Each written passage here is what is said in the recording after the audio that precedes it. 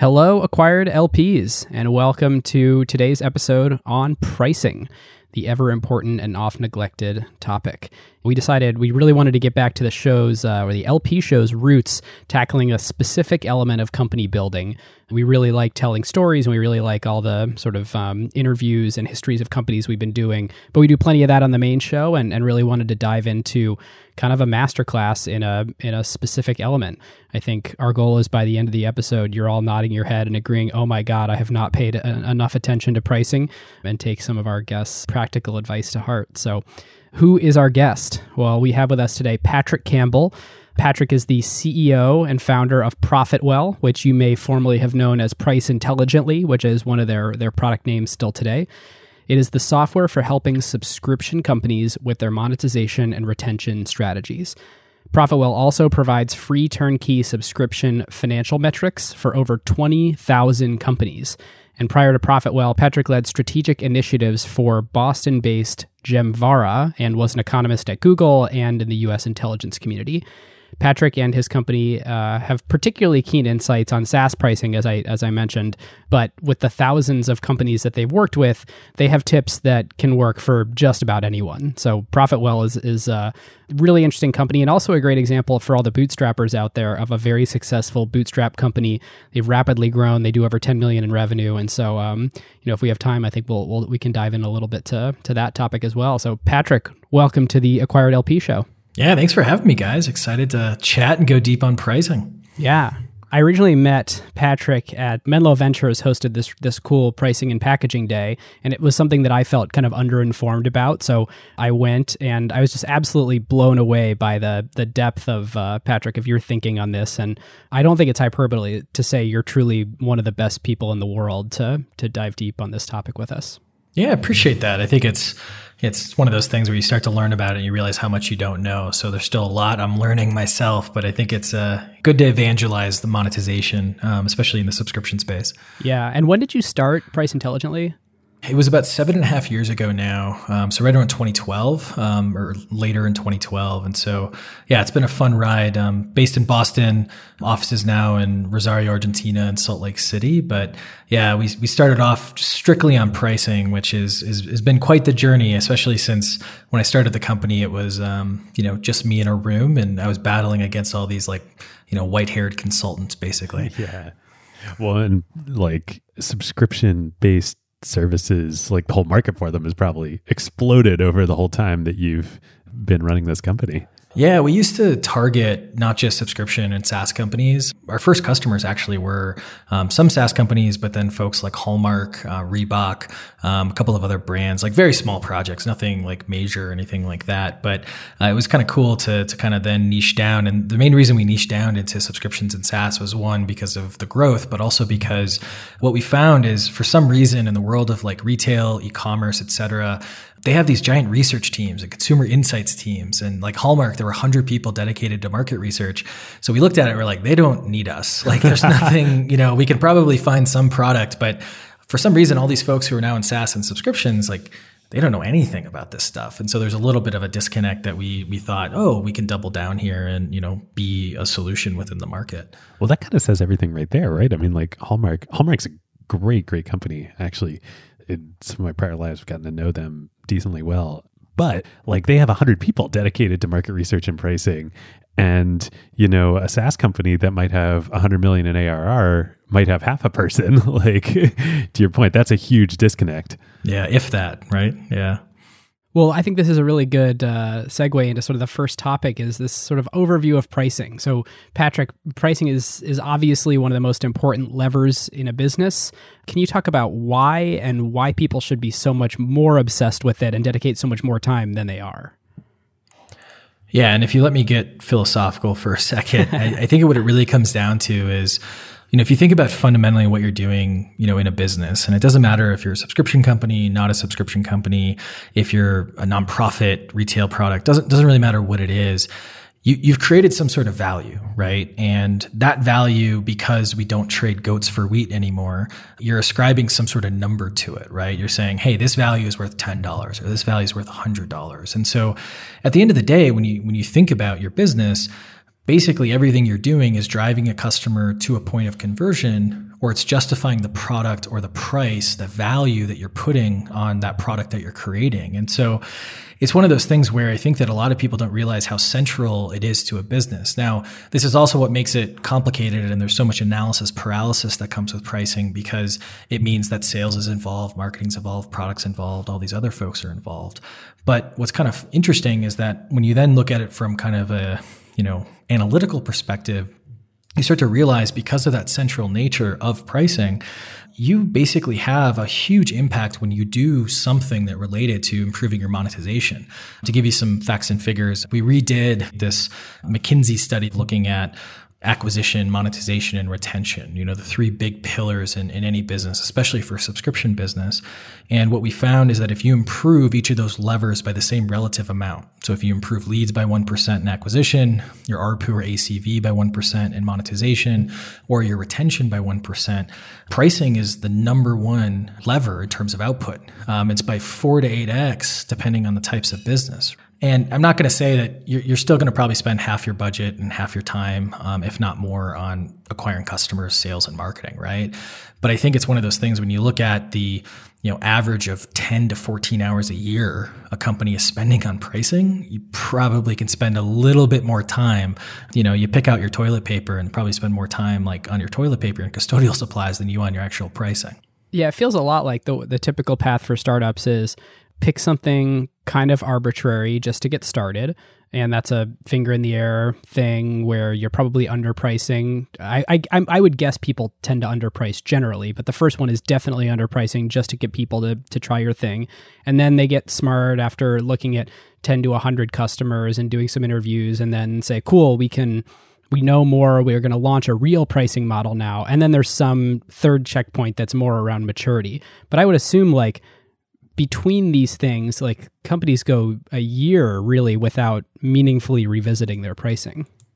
I think it's because of that analysis paralysis that I referenced that a lot of people, the average amount of time that a SaaS or subscription company in particular takes to update their pricing is actually about 2.7, right around 3 years. This is to change anything about their monetization, not just the price point, but packaging changes, et cetera. And that number is coming down, thankfully, over time, which I think is great because, we have so much automation in all parts of growth now versus, 10 years ago. But I think what's really important to point out is that I think a lot of people don't realize the different levers they have with monetization. Because when you talk to most founders, it doesn't matter. I would say up to about 75, 80 million. At that point, there's someone or even half of a person that they're trying to dedicate to monetization. They might not know which levers, but there's at least someone focusing on it. But up until that point, especially, people think, hey, here's throw the number in the air, maybe do some interviews, these types of things. But it's, figuring out a price point, putting the most expensive tier on the left side of the page, ending the prices in 9s, and calling it a day, right? And in reality, you have your value metric, your add-on strategy, your discount strategy, your packaging, your actual price point, and the list goes on of all these different things that influence your average revenue per user, ACV. So one of the biggest suggestions I have for people when they're thinking about monetization is start to think about it less about the price point and more about anything that influences the revenue per customer that you're bringing in. That's part of your monetization strategy. And there's a whole host of things I'm sure we're going to get into to help with that. But yeah, that's the conception that's unlocked this for a lot of people, at least that indecision. Yeah. It makes total sense. One more thing on the sort of high level before we dive in. I've heard you talk before about the startups today and the challenges they face versus competition relative to 3 years ago and 5 years ago. Can you share some of that data and why it's so much more important to think about pricing in this detailed and holistic way you just sort of described versus when you could throw a finger in the air 5 years ago? The density in the market's a product of our success as an industry, right? Because, when you were starting a business, now it's probably 20 years ago, if not a little earlier or a little later, your biggest barrier to building a business was the technology, right? To have a website, you had to have a server room, right? Which is kind of insane to think about right now, right? No AWS, no Shopify, no Stripe. Yeah, nothing, right? We weren't debating the no-code movement, these types of things, right? And I think that what's happened in the past, 2 decades has been just amazing from, if the three of us wanted to start our own brand new companies by the end of the day, we could spin up a server, get a website, start driving traffic to that website. Product wouldn't be great. Product is still hard to build and because you have to think of the right things. But what was amazing the past 2 decades is this cost of production came down. And so we focused so much on just shipping. But there wasn't a lot of stuff out there, right? There weren't a lot of features. And so it was really easy to know what to ship because you either got lucky or you were kind of shipping features into a void. Now, while this was all going on, all of a sudden you started to see these marketing channels just open up every quarter. I don't know about you guys, but I remember when I first discovered business that, Google AdWords were a penny a click, right? And then remarketing ads opened up and then, everything opened up. Well, what's happened in the past few years is we're kind of reaching, costs are still going to go down. Memory and things like this are going to get cheaper and cheaper. But we're kind of reaching a little bit of a flattening, right? Where we've figured out all these really cool, ways to ship code faster and how to make dev teams productive. But now we're on the margins.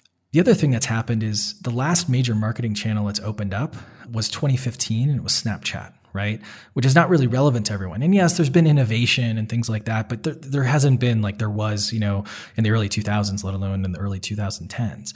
What's happened is we've seen competitiveness go from a place of, 5 or so years ago, you had maybe 2-3 competitors, direct or indirect, to all of a sudden, if you started a company today, the average number of competitors you'd have in a lot of different verticals that we looked at would be about 15. And they wouldn't all be good, they wouldn't all be great.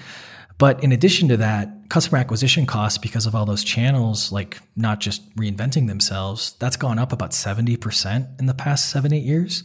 So the customer you got for $100 7-8 years ago is now 170, 180. The value of software, like unfortunately, software isn't as magical. Like you used to be able to put a login screen on a database and you were a god.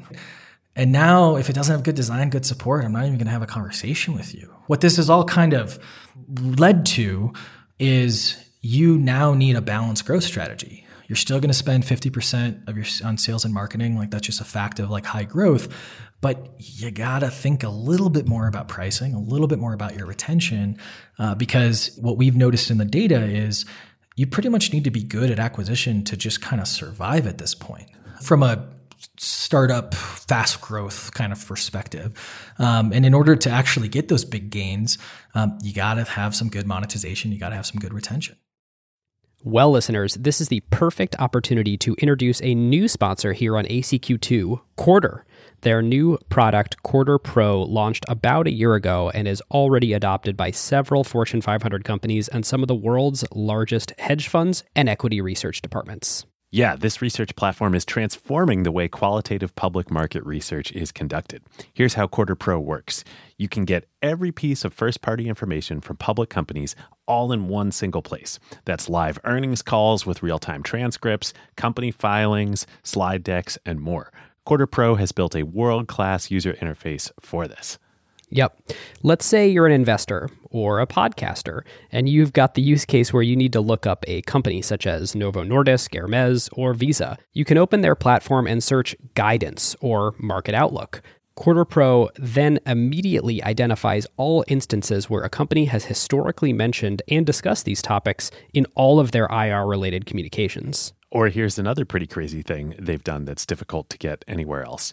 You can actually search through literally every individual slide in Quarter's database, covering 9,000 public companies and millions of slides for any keyword mentioned based on Quarter's AI capabilities. This truly makes it easier than ever to conduct qualitative analysis of entire industry value chains and specific companies. So whether you're an equity research analyst, an asset manager, or an investor relations professional, this platform will help you increase your productivity through their live call, transcript components, AI-powered summaries, and a feature allowing you to visualize the entire timeline and changes of specific slides throughout quarters. Quarter also offers their database as an API solution. This enables other companies such as trading and research platforms, as well as AI and LLM companies to build custom solutions and integrate this database into their offerings or add functionality on top of the data. Yep. To find out why leading companies globally are choosing Quarter Pro in their day-to-day work and to experience the platform firsthand, request a personal demo by visiting quarter.com/acquired. That's QUARTR, no E, QUARTR.com/acquired, or click the link in the show notes to get the personal demo from the Quarter team. Our thanks to Quarter. Well, it's a good place to dive deep as any. So you say good monetization, good retention. Let's dive in on good monetization. So pricing models. You mentioned the website with the 3 plans, the smallest on the left, the biggest on the right. What's sort of the high-level overview of types of pricing models that a company could elect to use? So used to be, when you think about most products, right? Hey, we have one product, one price. Think about like a retail product that we're selling. And then, a lot of the advice in SaaS and software was, hey, good, better, best, right? You should have 3 plans, right? Not everyone's created equal. And it was great advice for the time, and it's still good advice. But what's happened over the past 2 decades is billing systems. I know it's not the sexiest topic, but billing systems have finally gotten to a place where they're, hey, we can charge on different things, right? Email, consumption, users, these types of things. I know it sounds like so pedantic right now, but 20 years ago, if you wanted to charge on anything but per user, it was really hard, right? Like, hey, how are we going to measure the amount of engagement? How are we going to measure the number of emails?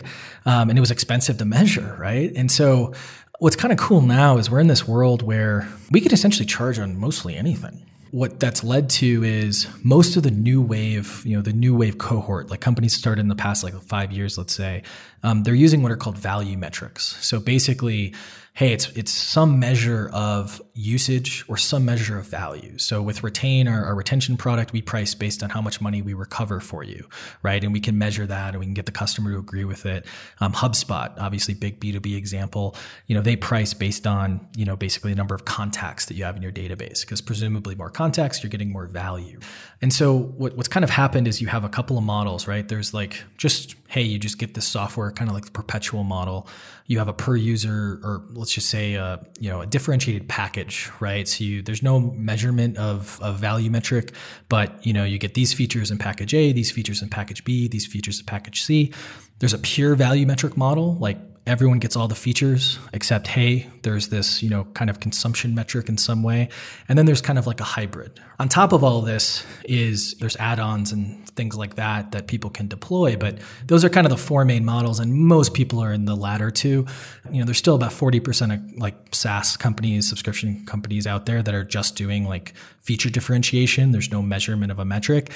Those companies are starting to kind of die out. They're mostly incumbents, or they're changing very quickly because, they have the billing system and the wherewithal to kind of change things up. Yeah. I mean, I think about it, as you're talking, especially that last bucket, makes me think of Zoom, right?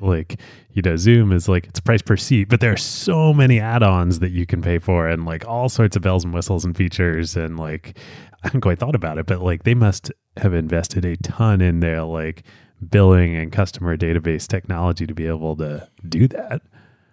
Yeah, 100%. I mean, and that's why, we can get into billing systems if you really want to. We integrate and partner with these folks. But that's why what I like to tell people is once you get around 3 to 5 million in ARR or annual revenue, you got to invest in a billing system. It doesn't have to be the Cadillac in the market like Zora. All roads do lead to Zora though. Zoom uses Zora because they need so much, flexibility. But I think the larger point there, which I want to point out, is add-ons are one of the most underutilized strategies in B2B and in D2C. And one of the most interesting things is that what you're trying to do from a theory perspective is every consumer is different.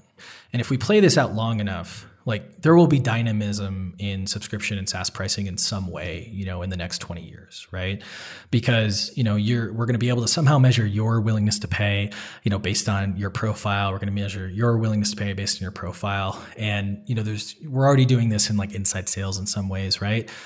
That's a little far out there though. And even segment-based pricing is tough right now. Knowing that the LTV from unique pricing per user, every based on all the data a company could have on that person, they come up with a 1-to-1. There's one price for that person because we know exactly the value you'll get out of it. Yep. Huh. Yeah, kind of like the travel industry, right? Now, a lot of people will say it'll never happen because of this or that. And normally those objections come for well, what if they talk to each other? Well, this kind of already happens in enterprise software. It kind of already happens in a lot of our consumer products. And so if you take one step back from there, it's, segment-based pricing. So there's a world where, and there's definitely some big questions here about like measurement and things like that. But that the LTV, the lifetime value from that SEO like channel customer is, so much better than the lifetime value from that Facebook channel customer, right? And so what you end up doing is, hey, well, I'm going to actually increase my price on the Facebook customer because it's just not worth serving them, or lower my price because maybe it gets more volume, or whatever the decision comes with the data.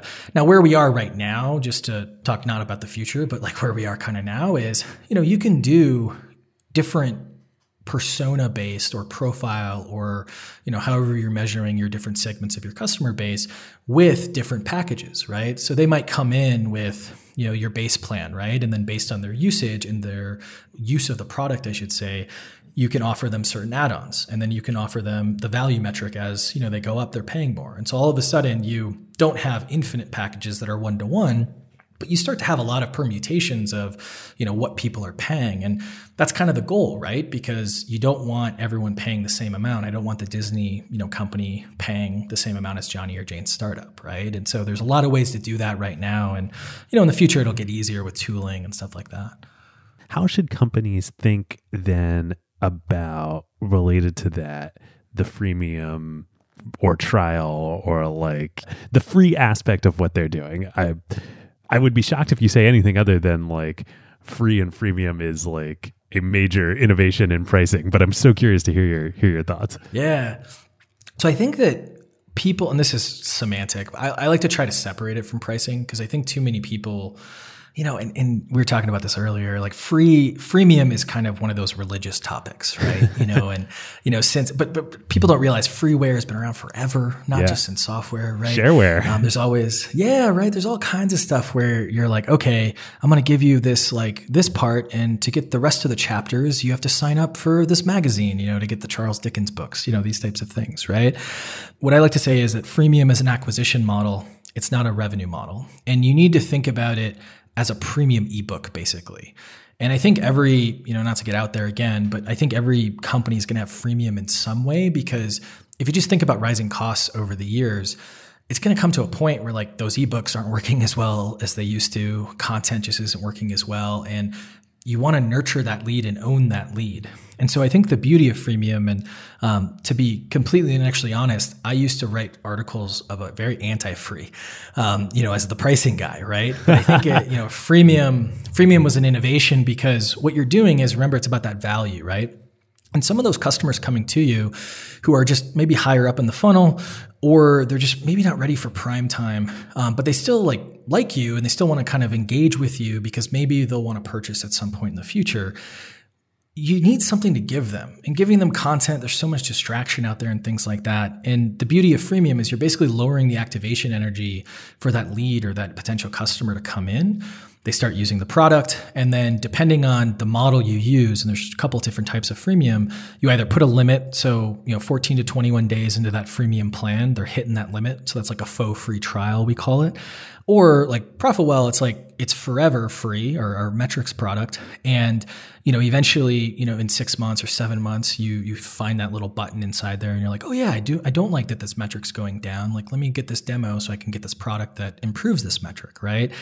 And so I think that's why I always say, it is part of pricing, ultimately, because it's a plan. But I think people need to think about it marketing first than anything. And what I will say, just for some of the folks listening, if you are just starting out and you do not have a top 25 growth hacker, I don't know what we're calling growth hackers these days. I know growth hackers out of vogue. It's come full circle back to marketing. I know, yeah. But that's really funny. I like that. But if you don't have that person, you should not be doing free out of the gate. And someone who's truly that good. We all think we're that good, but someone who's like the Balfours, the Caseys of the world, just because they're the ones who can actually sustain that. The most successful freemium models that we've seen, they weren't started until 3-4 years into the company. What makes them good? I know this is a little derailment. For someone that's I guess never been around an A+ growth person like that, and they kind of feel like a lot of the people that they've worked with are good, how do you know? I don't know if I'm the one to answer it, but here's kind of how I think about it. It's an odd discipline to not go in until you're certain. And that's what I found with like really good growth folks. So Brian Balfour, a good friend of mine, he runs Reforge. I don't know if you heard of the growth program.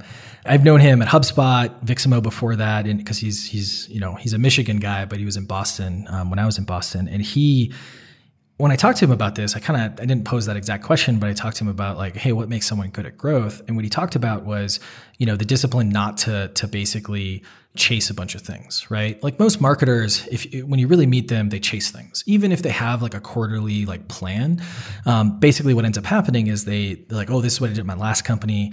And this is the same thing that happens with pricing, right? I did this in my last company. We need a Facebook strategy. Oh, it's very different, right? And so what Balfour will do is he does this whole growth loop, right? And that's what most of them do. And they do a ton of research, ton of hypothesis testing. And as soon as they know that this is the thing, they go all in, just unabashedly so. This is the Berkshire Hathaway approach to growth.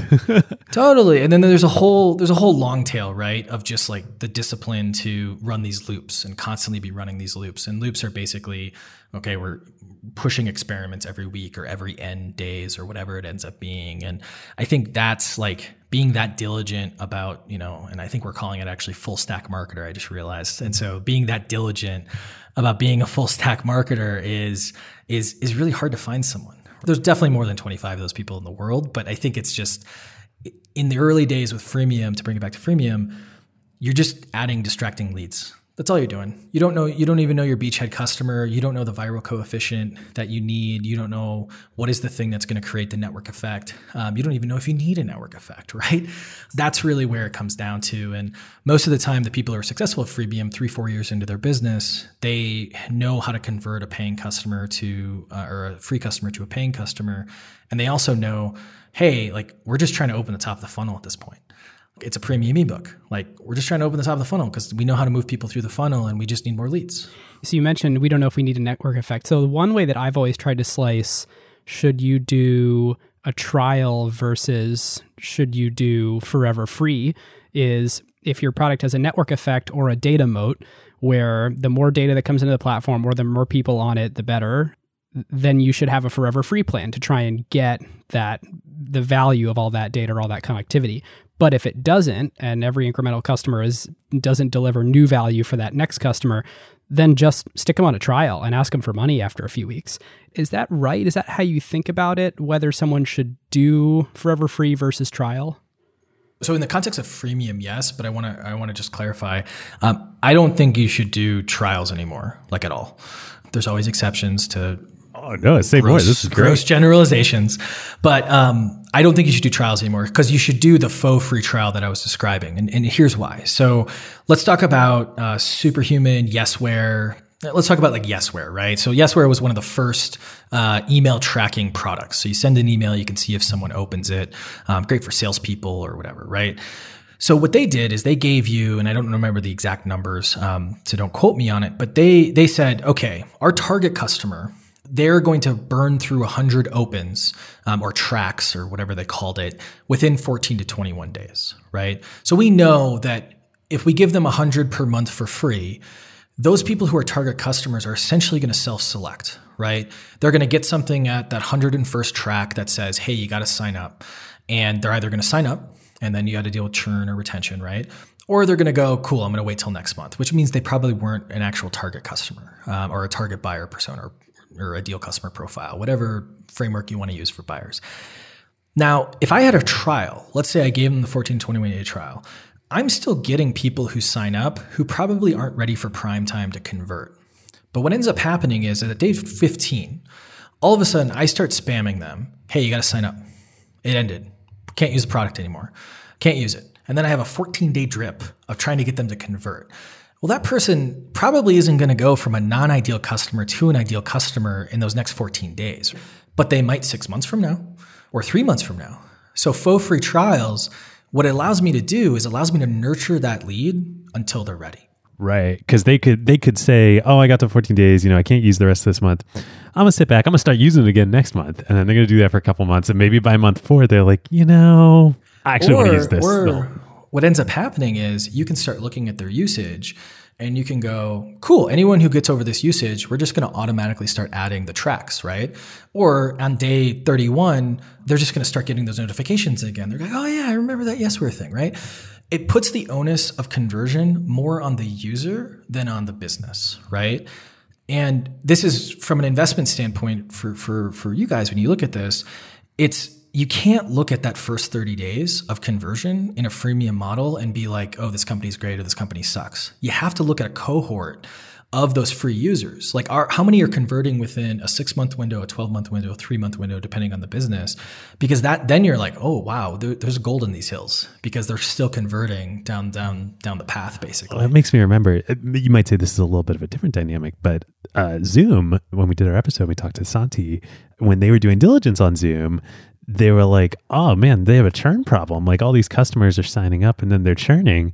But then when they zoomed out on the data, they were like, no, they're churning, but then they're coming back. Like, and if you looked at it in a 6 months, 12-month period, you're like, oh crap, we thought there was a churn problem. There's actually no churn problem. Yeah, 100%. Yeah. And that's what's so interesting. Just to make sure I understand the faux part of the free trial, you're basically gating on an engagement metric or a usage metric rather than a time metric for the free trial. Yeah. That's why I call it a faux free trial, because it's, that 100 visits. And that's how you set how much you give for that freemium is my ideal customer profile. I want them to kind of convert in a certain time period. So maybe it's 30 days, maybe it's 45 days, depending on the enterprisiness typically of the product. And then, you kind of set that usage at that mark. And then obviously within those 14, 30, 45 days, you're doing everything you can to get them, to use or get to those, milestones to be really invested in the product. Cool. Well, I like that as a nice bow on sort of how to think about your pricing model at a high level. Now let's get into actually pricing it and picking numbers. So there's I'll ask this in a loaded way, but in our discussion of how to test whether you are pricing well, can you just A/B test prices? If you have the ability, and what I mean by that is the traffic and the completes, 100%. Amazon, they can do a price test for a majority of their products in 30 seconds, right? But here's the thing, A/B testing. And there's a lot of stuff that's been written on A/B versus multivariate, one tail, two tail, all kinds of stuff. Go back to your statistics course, right? The problem is the concept of testing experimentation lulls a lot of us into a false sense of security of, oh, we'll just A/B test it, right? You hear that all the time. Oh, we'll just test it. And then no one ever sets up the test correctly and completes it. We did a study. We haven't talked about this data in a long time because we were really curious, because really what we do with the pricing product is quantified customer development, right? We're doing customer research. We're just doing it with a lens of monetization, right? And what we found is well, how many people are actually doing any research? And, what we found is that most companies, and this was the gambit of, Johnny and Jane startups all the way to Fortune 500 companies in this data set, most companies and product organizations and marketing organizations are talking to really 10 or less customers in a non-sales capacity in a given month, which is not a lot if you really think about it in terms of research. And the pushback we always got was, well, we don't talk to our customers, Patrick. We don't do that, but we do A/B testing. Well, half of the data set, 0 tests per month, including marketing tests. They don't even test subject lines in a lot of cases, right? And I know that sounds bonkers because, the people on this listening to this podcast, they're probably not in the general, they're more in the elite theoretically. And so what I want to say in terms of testing is if you have truly significant and authentic tests, go for it. I think that works out well. But here's the problem for the majority of us, especially in B2B. We probably don't have the traffic to get enough completes to even just do a simple A/B test, let alone all of the different pieces that come with changing up a price. So if you look at a traditional SaaS pricing page, let's say you got 3 tiers and you got 5 different, feature differentiations. That's somewhere around 85 different variations of tests. And so it's one of those things where we just don't even have traffic for A/B, let alone the 85. So what we recommend doing is if you don't have that traffic, it's totally fine. Do research, and then that'll kind of basically take the problem space down. And then when you have that output, maybe then you do an A/B test, or you're not going to have any traffic to do even an A/B test with the majority of B2B companies. So then you have to do a little bit of a time test and just make sure you're measuring the KPIs. And you'll know hey, this has changed things. Maybe you don't know, like, could it have been a little bit better? Should it have been a little bit worse? But you at least know based on tracking those KPIs as you implement things. And yeah, it's going to be a risk because you're not going to know until you put it in the market. But with enough research, you're at least are hedging as much of that risk as possible. And what would you say like is a well, this is also a super loaded question. We were talking a little bit before. That's what right. would you say is a viable minimal sample size for doing that?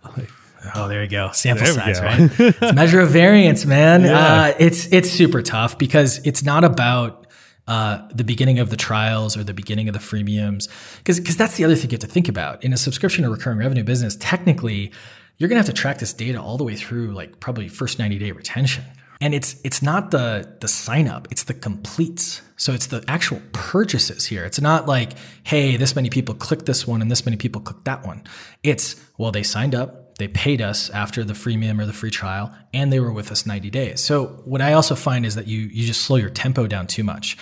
So again, going back to the research, to give a direct answer to your question, like depending on the circumstances, you can calculate these things and there's tons of data. We wrote a book on statistics for SaaS executives. That's what we called it, just to kind of educate like our base. But yeah, it's one of those things that there's a lot out there to kind of calculate those exact numbers. But that's the thing to think about. It's the completes and then it's the cohort that you have to look at. And that gets really complicated over a year.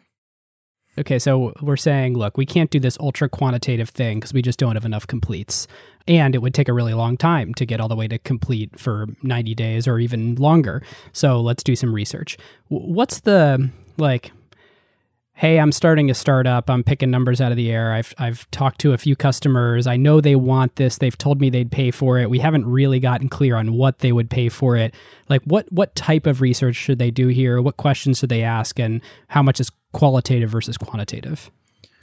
Yeah, I think in that scenario, it's going to be almost, even if you do some A/B testing, because there's like signal, like you can change some stuff up and do see what people click on, and that's signal, right? It's not the whole cohort like I described, but you at least can then make some decisions. And the one thing I will say is that even with multivariate testing and research, you got to always understand the limits of your data. I think that's a big deal. Like we were kind of talking about this before where, people, they really like to agree with the data that agrees with what they think. And then even if it's the same data set and there's something that they don't agree with, the data was a problem there, right? And I think you got to know, like if you're going to make a $10 million, $100 million decision, you're going to have to do some research. If you can do testing, you have to do the testing. If you're, in the world where you have Zoom or Slack or Amazon, you absolutely can do testing, which is great. If you're a startup and you're making a perceived $1 million decision, but you don't have a lot of money to spend on research, like it's okay to be qualitative. You just have to understand the limits and then check back in 3 months, 6 months, et cetera. So, but to answer your question directly, which was around like what type of research to do, there's some models of, hey, put it up there, see what people click. I'm a bigger fan of just literally going to the human beings that you're trying to sell to and talking to them. And I think this is the biggest misconception is that people are like, well, people aren't going to tell you what they actually are willing to pay. And it's like, well, that's, yes, you're not going to know until you actually hit publish and you look at some of the data in 3 months. But there are ways that you can have this conversation that lead to really rich data that allows you to make decisions. And so there's a couple of models that you can use. So I'll talk about those two models. A little hard in podcast form to go deep on them, but and then I'll talk about like one caveat when it comes to making sure that you look at this research in the right way. So the two models that we recommend, and this is from an efficiency standpoint, you could go do conjoint analysis if you've heard of that. Conjoint is super expensive just in terms of time and costs. And there are models that get you close enough, at least in my opinion and my analysis, that costs, a tenth of what it costs to implement those types of surveys. But remember, you got two axes when it comes to value of anything. The first axis of value is the relative value of the features or the attributes of that product. The other axis is the willingness to pay or the price. So one tool or one kind of methodology that anyone can use, there's a bunch of like information, Wikipedia articles, stuff like that on this, is something called max diff to look at the value of features. So this is where I go to you and I say, hey, I got these 5 attributes, or you go to the person who's been demoing or using the product or beta testing the product and say, hey, there's these 5 aspects of product A. What's the most important? What's the least important? And I can do that on a phone call, right? I can do that scalably through a survey, but the beauty of that is you're forcing them to make a decision. Choose most important, choose least important. Because most of our surveys are terrible. Like everyone hates surveys. And the reason we hate surveys is it's not like statistically, they're so good if you do them right. But we suck. We just suck as operators. And we send these like 45 question surveys. We email them to people. And the first question on the survey is, what's your email address, right? Like that's a terrible, terrible situation to be in, right? And so like, don't blame the survey. Nobody wants to answer that. Right? Yeah. Oh my gosh. And just to give you some data. So our price intelligence software, it's survey based. So we've sent, I think it's actually about 80 million of these things at this point. And so we've looked at this and if you have a non-compensated survey, it's got to be less than 4 minutes. Not only because your response rate goes down, but the quality of your responses tank. So even the responses you're getting, it's people who are like, oh, I want to win that just iPad, like click, right? click, They're click, right? And really it should be 30 to 60 seconds, which is 4 or 5 questions, depending on the length of the questions. And if you do that, you can send these surveys like once every 3 to 6 weeks. That's what we've kind of found. Now you got to be careful with like, there's a batch of people who are always, answering survey questions. You want to always put more people into that batch. But yeah, so MaxDiff is really, really good for like features. The other tool that we suggest using MaxDiff being which amongst what you say your 5 features, MaxDiff being the highest versus the low, or like what? Yep. Most important, least important, right? Got it. And it's important to like follow that specific instruction. Rank order doesn't work well because the 1 and 2 rank are typically, intellectually honest from the respondent. 3, 4, and 5, they're just like, I want to move on, right? And there's a lot of signal in least important, right? Because as founders, we always have this vision, right? And as operators, we have this vision of like, this is what we see, right? And we want to go do everything we can to put that vision into place. If I know that like the least important thing is the thing that I thought our whole centered marketing around needs to be, I probably need to like, readjust or like really dig into the data. Now on the pricing side, what we want to do is we want to take advantage of how people think about value. And as human beings, economists and psychologists have studied, this for years, and they found we think about value as a spectrum where we know that this water bottle here is worth less than this computer that I'm on, right? And if you put me in the desert for 3 days, all of a sudden without water, that value is going to flip. And this is because we've purchased these products before, but also my circumstance, whole host of things. So we have to ask in the right way. And one of the most efficient ways we found to ask, and again, it's not perfect, but one of the most efficient ways we found is using what's called this Van Westendorp model, which is I ask you, at what point is this way too expensive that you would never consider purchasing it? I think Rahul talked about this on our Superhuman episode. Yeah. Rahul. Well, we've had plenty of conversations on pricing, which is great. And then at what point is it getting expensive, but you never consider purchasing it? At what point is it a good deal? And at what point is it too cheap that you'd question the quality of it? And that last question is really important, especially for any European listeners. European countries or founders typically underprice their products so much. I think there's a little bit of like little brother syndrome to the US in a lot of ways. And also like Eastern Europe, like this Ukrainian company I was talking to, $20 for their product per month and their premium plan. And I was like, hey man, you got to up that to like $100 at least. I don't even need to test it. It's just, you need to get up there for your premium plan, right? And he's like, I can't imagine because $100 is a lot of money, right? But their customers are all in the US, right? But back to the Van Westendorp model, the beauty of this is if I go ask 30 people, I can get, it's not going to be quantitative. I'm not going to make a $10 million decision on it, but I at least understand, am I a $100 product? Am I a $1,000 product? And then I can up basically the respondents to kind of increase the integrity. And the one thing I will say is Van Westendorp, the innovation was the questions. The calculations, the standard calculations aren't amazing. They're great if you're just doing qualitative or if you have so many responses, they really triangulate. Because those standard calculations, there's something about trying to get like, there's some 40% threshold where you want... Yeah, that's the thing you're referring to in the calculation. It just gets... Yeah, just when you do, because what you do is you just graph the answers to each question and theoretically you find where the intersections are. So it creates this little diamond of like, this is where we should be. But the calculations, it's, whenever you have a model that theoretically can be used for any industry and any like sales model and all this other stuff, you got to adjust it if you're going to make a larger decision. So like what we did is for our software is we took the questions, and that's kind of how we run it. And we have some modifications depending on the application. We took the questions and then we kind of threw out how they calculated, and we like redid a bunch of stuff in order to kind of have our own IP, frankly. And what you'll find, just to give you a little bit of a litmus, like our software, we're at the point where it's like plus or minus about 3% of reality. And we check it with like commodities and things like that.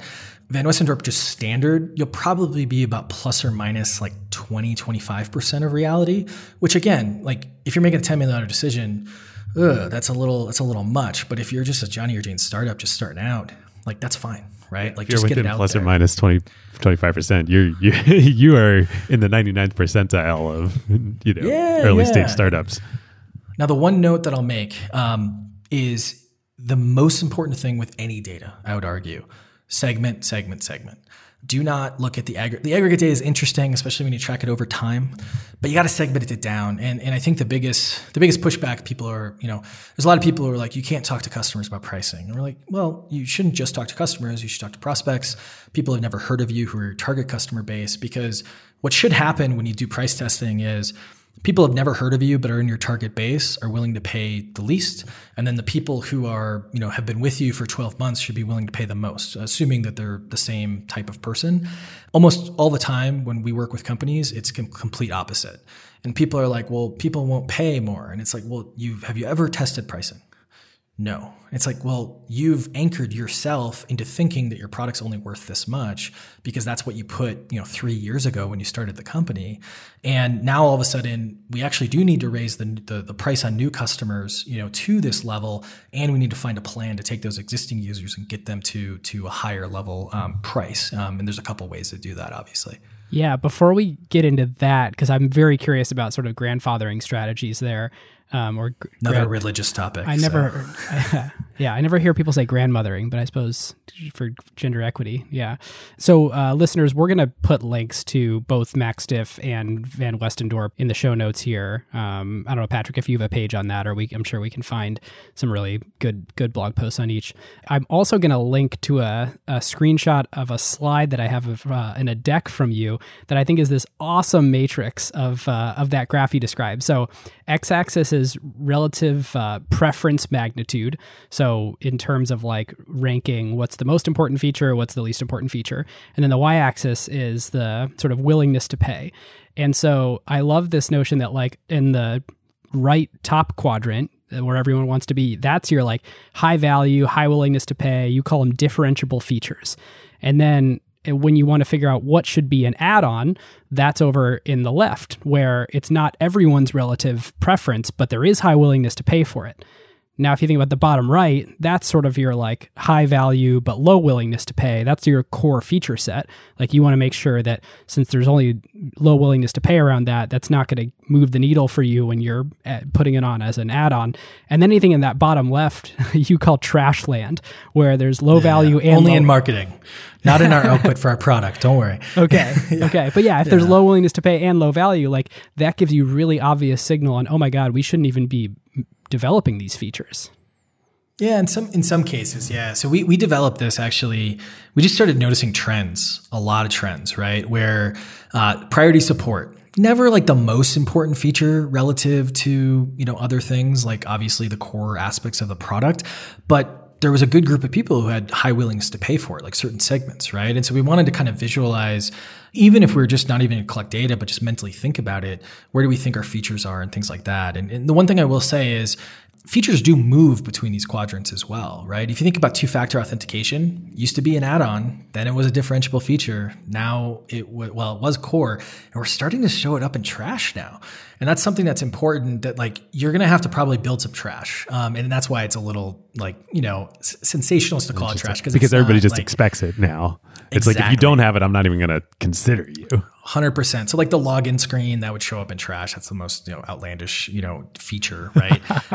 But like a lot of security stuff has kind of gone around the quadrants. Things like Active Directory, those have like stayed in the add-on world, which is kind of interesting. And then obviously your core features are probably always going to be in core, but it's been interesting to track some of these features over time, just because, as the market's gotten denser and more features are out there, it's been super fascinating. Really interesting. Okay, let's return back to you're 3 years into your business.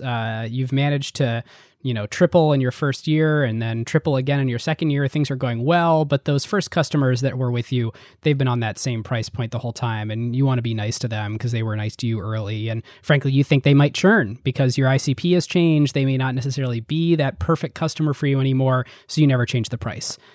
That's probably the wrong thing to do. What's the right thing to do? Yeah. I want to be careful with right and wrong, right? But I think, again, a religious topic with grandfathering or grandmothering. Well, let's be gender neutral. I think that, or inclusive, I should say. I think that here's the thing. It is a really great idea when you are in the everything is terrible stage, which, it always feels that way in certain aspects, but you're in the I'm just starting out, and it's a really fun idea to be like, we are never going to do these things, right? We're never going to hire salespeople. I hear that from a lot of fun, apps. And it's like, well, the mid-market enterprise, the people who really like your software, so you're probably going to need to hire some salespeople, right? Even Atlassian and Slack have sales, right? But PLG, come on, PLG. It's going to take us the whole way.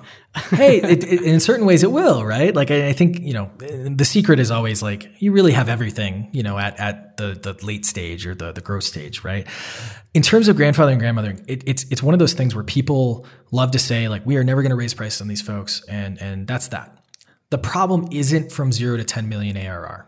So if you want to be just a lifestyle, I don't want to use lifestyle, what do we call them? Indie businesses now. If you want to be an indie business, which I respect and it's awesome. And if that's your path, that's awesome, right? It's the new corner store, right? Is a software company, which I think is great.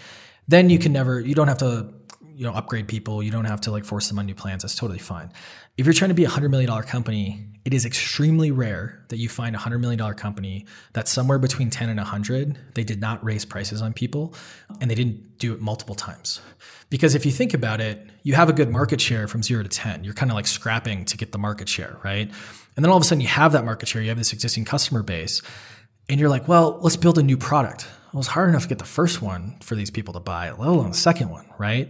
And then you're like, well, we'll do add-ons. Well, that can take you a long way, but it's not going to take you the full way, right? And the thing I like to remind people is go back to that philosophy of what price is. It's a measurement of that value. It's the exchange rate on the value that people are getting. Has your value increased? Well, your brand's improved. Your stickiness is improved. Your UI is improved. The actual feature set you're giving away is improving. There's a whole host of things. And so it's less about don't do it, do it. It's more do it in the right way.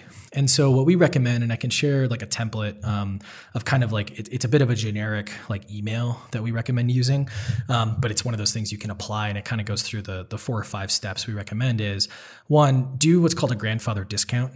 And that's basically, you've seen this in a number of ways. It's hey, you've been so loyal. Thank you so much. You've been awesome. You've been with us for 4.5 years. You're using this new feature. You're using this feature all the time. We've made you $18,000 over the past year. Remind them of that personalized value, and then tell them, hey, you've been so loyal. We're going to raise prices on everyone new. Not you, everyone new. You're going to keep your existing price for the next 6 months as a reward, right? And I probably wouldn't go that far and lay it on thick. I was doing that just for effect, but I think that's the big thing, right? And then I think one of the nicest hacks with raising prices is PS, if this materially impacts your business or you, if it's a D2C product, please let us know and we'll work something out. And that PS is for 2 types of people. It's for people like me who I'm a bootstrap founder. I don't want to spend money on anything, right? I don't want to do that, right? But I'm going to look at that and I'm going to go, this guy or gal is right. They've been so valuable. They did add that feature that I really love. I'm not going to be a jerk. This is totally fine. And it's also for people it's actually impacting. So they can email and be like, hey, cool. And then you can just gain so much relationship points and be like, okay, hey, not a problem, founder or exec or whomever. We're going to give you 3 months. We're going to give you actually 9 months on that grandfather discount. And then if that's a problem still, like, you let us know, right? Because it's not about like being, a jerk. It's about, hey, things cost money. They know that things cost money. Like, that's the big misconception, is like, people don't know that things cost money. And so you just have to do it in the right way. Now, a couple of caveats. If you have a massive TAM, target addressable market, you can get away with grandfathering if you really want. I have this debate with Nick Francis from Help Scout all the time because he's so like, for our customers, right? And we gave up $10 million because we grandfathered. And I'm like, okay, man, that's cool. You didn't have to. Like, you could have gotten all 10 million, but that's fine because Help Desk's massive, massive market. He can punt on that decision. Also, with Nick specifically, I've used Help Scout now at 4 companies, and I'm sure the first one's grandfathered in, but like, I've stood it up in 3 other companies now that have gotten full rack rate. So yeah, totally. And I think that works out well, right? And that it's one of those things though, that these don't have to all be mutually exclusive, right? Like, you probably would have had that brand equity to use them anyways, because it's a great product, right? Even though you weren't paying as much, right? And so at the original company. And then the other caveat is you have to have done your research before you raise a price. And you can't have terrible NPS or CSAT scores. We've seen a few people try to raise prices and their customer satisfaction scores were in the tank. And it was just, it was like, yeah, that's the wrong terrible, time to raise right? prices. And we're like, what are you doing? Why are you doing that? Right. And so, that's the thing. And then like a little minor caveat is anyone who receives like a greater than 50% increase in price, they deserve a phone call or they deserve a, some sort of different communication. Just to give you a little anecdote, one of our customers, they are, a platform. It's not a very positive story, so I can't tell you who it is. They're a platform, so their customers make money on the platform. They had a cohort of customers, and they've raised a ton of money, like $100 million plus, venture raising. They basically had a cohort of customers they spent a ridiculous amount of money acquiring that basically were costing them, $1,200 a month, just in infrastructure costs. And they were paying $30 a month for the product. So they were in a situation where they had this giant cohort. Now, what was great is that part of this cohort was making a lot of money on the platform. So they had a group of this cohort that was making, $1 million a year or more, right? And so what the CEO did is he called every single one of these customers, and it was a long list, but he said, listen, here's the situation. You've been using us for X long, you've made this much money, and you've only been paying us this, and that's on us, right? Like that's what our price was. Unfortunately, because of the situation, I have to raise your price to $3,500 a month. And 90% of those calls, they were like, yeah, okay. Right. Yeah. Because they're making $1 million. Like, yeah, that's fine. Right, Yeah, right. I get it. Like, yeah, obviously I don't want to pay more, but sure. Now the rest of that cohort, unfortunately, they weren't making money or as much money. And so there was a, couple of slices there that they were able to raise prices to a point that, actually got over that $1,200 of cost. But a lot of them, they just had to kind of fire as customers. And it was really bad for the business because they couldn't find a way to bring the infrastructure costs low enough, but they'd spent so much money acquiring them that it was just a huge waste of capital. I mean, if they're unit economic negative customers, then like, it's a bummer for the logos. But Patrick, like you said, like the bummer is like, I mean, it's all sunk costs. So like, forget it. But like, you spent so much money acquiring them. It's like, it's like terrible use of capital. Well, and there's a good lesson there. And I know it's a little apart from the point that we're going on, is that you should bring your unit economics into this analysis of pricing as well. So the reason ProfitWell is free is, we get a network effect, and now there's like a really good narrative around and why we made that decision. But the impetus to like going for free or even having the discussion was we were going to charge for the metrics product. We discovered that all of our conceptions of what we thought willingness to pay was for an analytics tool, and we should have seen the writing on the wall. BI and analytics is a terribly hard space. Everyone starts off, we're going to democratize, this across the space, and then they're like, nope, Fortune 5, because retention is terrible, and we need to get this through the door. Well, what we found is basically our two segments, I should say. One, we were going to break even on just when it came to CAC and lifetime value. And then the other, we were basically going to be underwater by 50%. So we were going to pay twice as much as lifetime value. And what happened is like we discovered like our competitors, They didn't know this information. They weren't collecting this data. And so we say this saved us about 18 months when we try to calculate it. But it was one of those things where we were like, we're definitely either giving up on this product, we're going up market, and we weren't in a venture raising kind of motion. So you're like, it probably doesn't make sense to do that, especially for a BI product that's going to require a ton of engineers to build all kinds of edge cases and security features and things. Or we have to figure out, is free viable? And that's what we ended up doing through, some other research and things like that. I mean, that's such an important decision to make, but I got to imagine, especially for you guys, like being bootstrapped, like these decisions that impact capital, you've referenced a couple times, like, is it a $1 million decision? Is it a $10 million decision? Like that's real. That's like, real, like you have only so many resources based on your, cash that you are generating at the business and like how you reinvest it. Obviously every company should think this way, but in the environment we've been in for the past 10 years, like a lot of venture-backed companies are doing things like you were just describing of like, oh yeah, let's go out and spend a lot of money acquiring this set of customers and not think about that. Well, David, you bring up an interesting point that I want to make sure we dive into here with Patrick.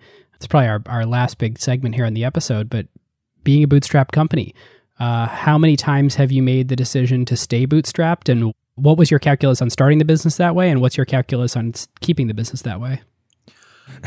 So this is one of those religious topics as well, where everyone's like, bootstrappers suck or VCs suck, right? The end of those conversations is always, it depends, right? And I think that for us, in the beginning, it was just complete naivete. Like I'm a first-time founder, and I never I knew what funding was, but I didn't know how to raise money and all the articles out there. And I just thought through, well, hey, is this a viable option? And we did have the opportunity to have just raise a small seed round in the early stages, 6 to 9 months into the business. I think that because that's when I started like, oh, this is, I went to enough events, and everyone, craps on events, but like they're a really great place to learn, right? Especially when you're so new.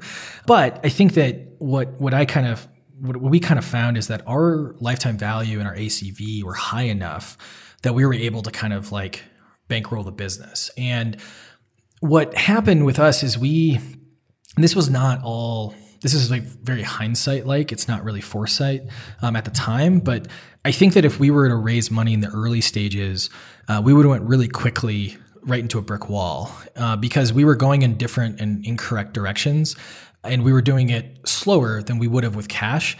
Now, this isn't to say anything against raising money. It was my idiocy and ignorance that was the reason we were going the wrong direction, right? And so I think that's really kind of our little story about bootstrapping. And then over the last 7.5 years, we have lots of fun conversations and our whole litmus, and I think it's the standard litmus for thinking through these things, has been, okay, well, are the problems we're trying to solve related to money?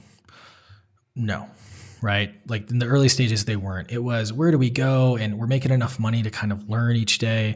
We're not trying to blow out a sales team and things like that. And money would have helped, of course, but then money comes with a lot of like expectations, obviously, which is important because that's what you get in exchange for the cash. And then it became, okay, well, we know where we're going and we know what we'd spend the money on. Are we being held back by the money? And it's like, okay, no, right?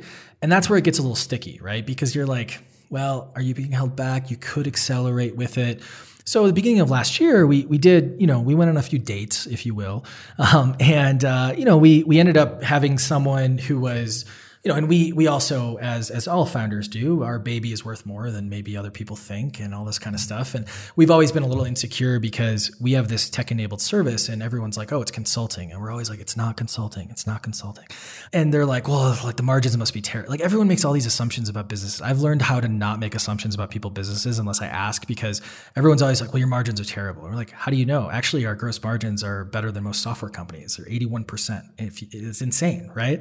On our tech-enabled service company, and then our pure software products have, basically pure software margins, which are, actually, this is kind of funny. Our retained product gross margin is 79%. So it's less than our tech-enabled service product, which is kind of insane. Is Price Intelligently the tech-enabled service?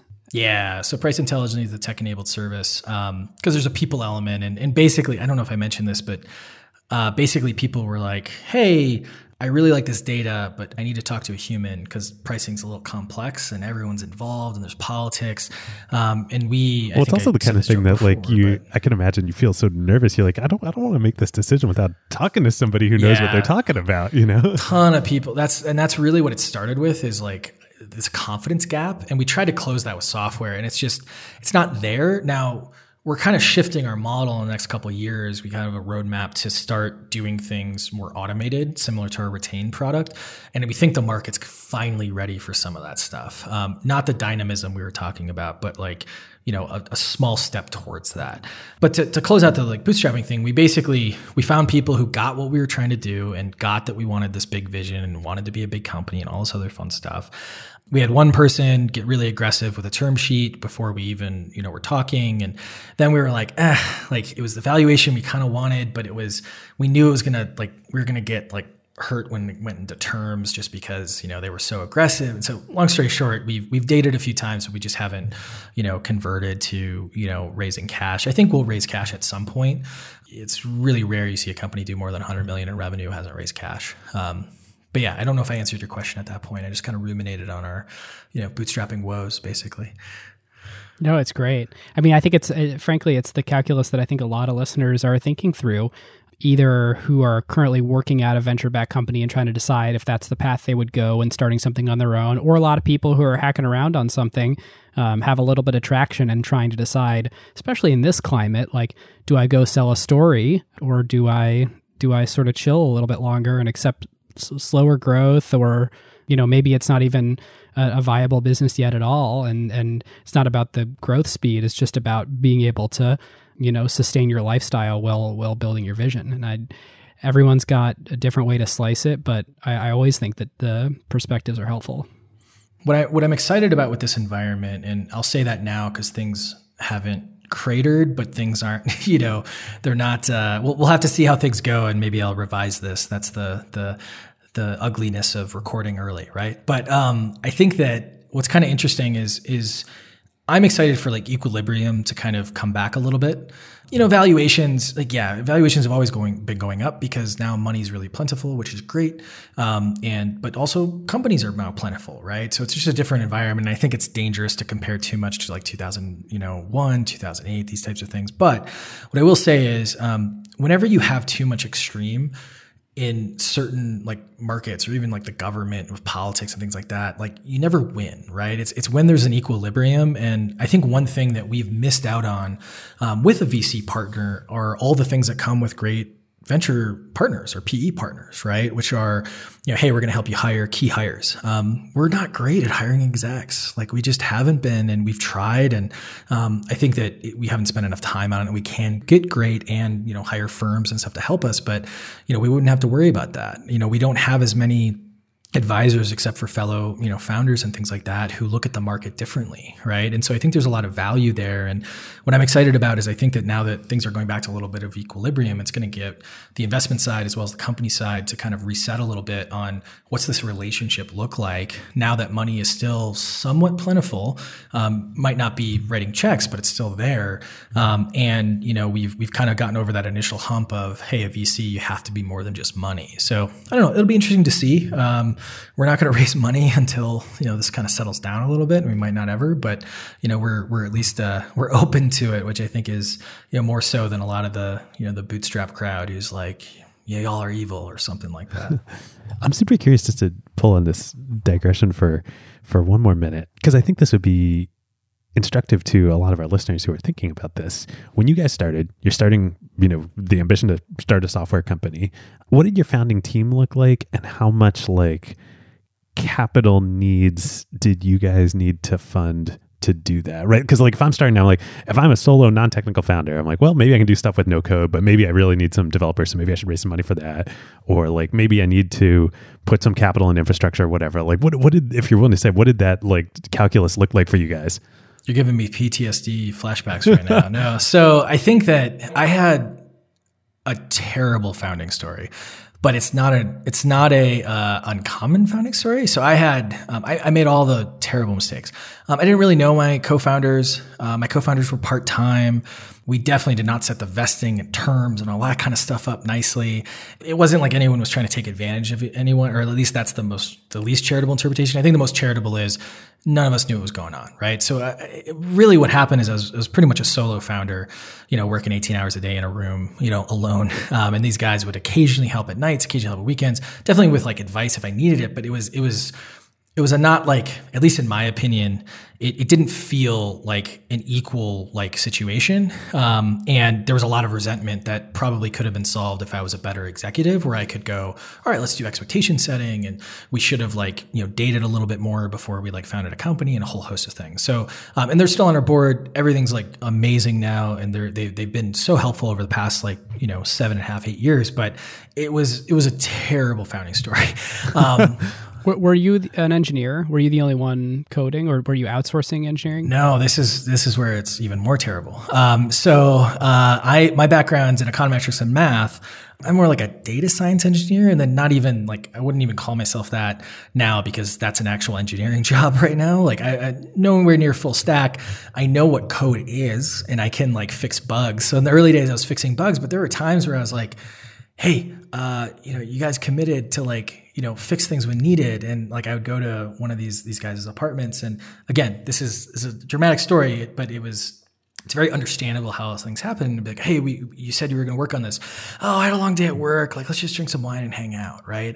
And I'm sitting there and I'm I got to get this done for a customer, and this type of thing. So, and it's just because expectations weren't set, and communication wasn't solid. And again, it's not a, there wasn't a taking advantage of or anything like that, but that was troublesome. But I think that to answer maybe the specifics of the question, we basically didn't need a ton. What I did is I cashed in my 401k, no kids, no wife, anything like that at the time.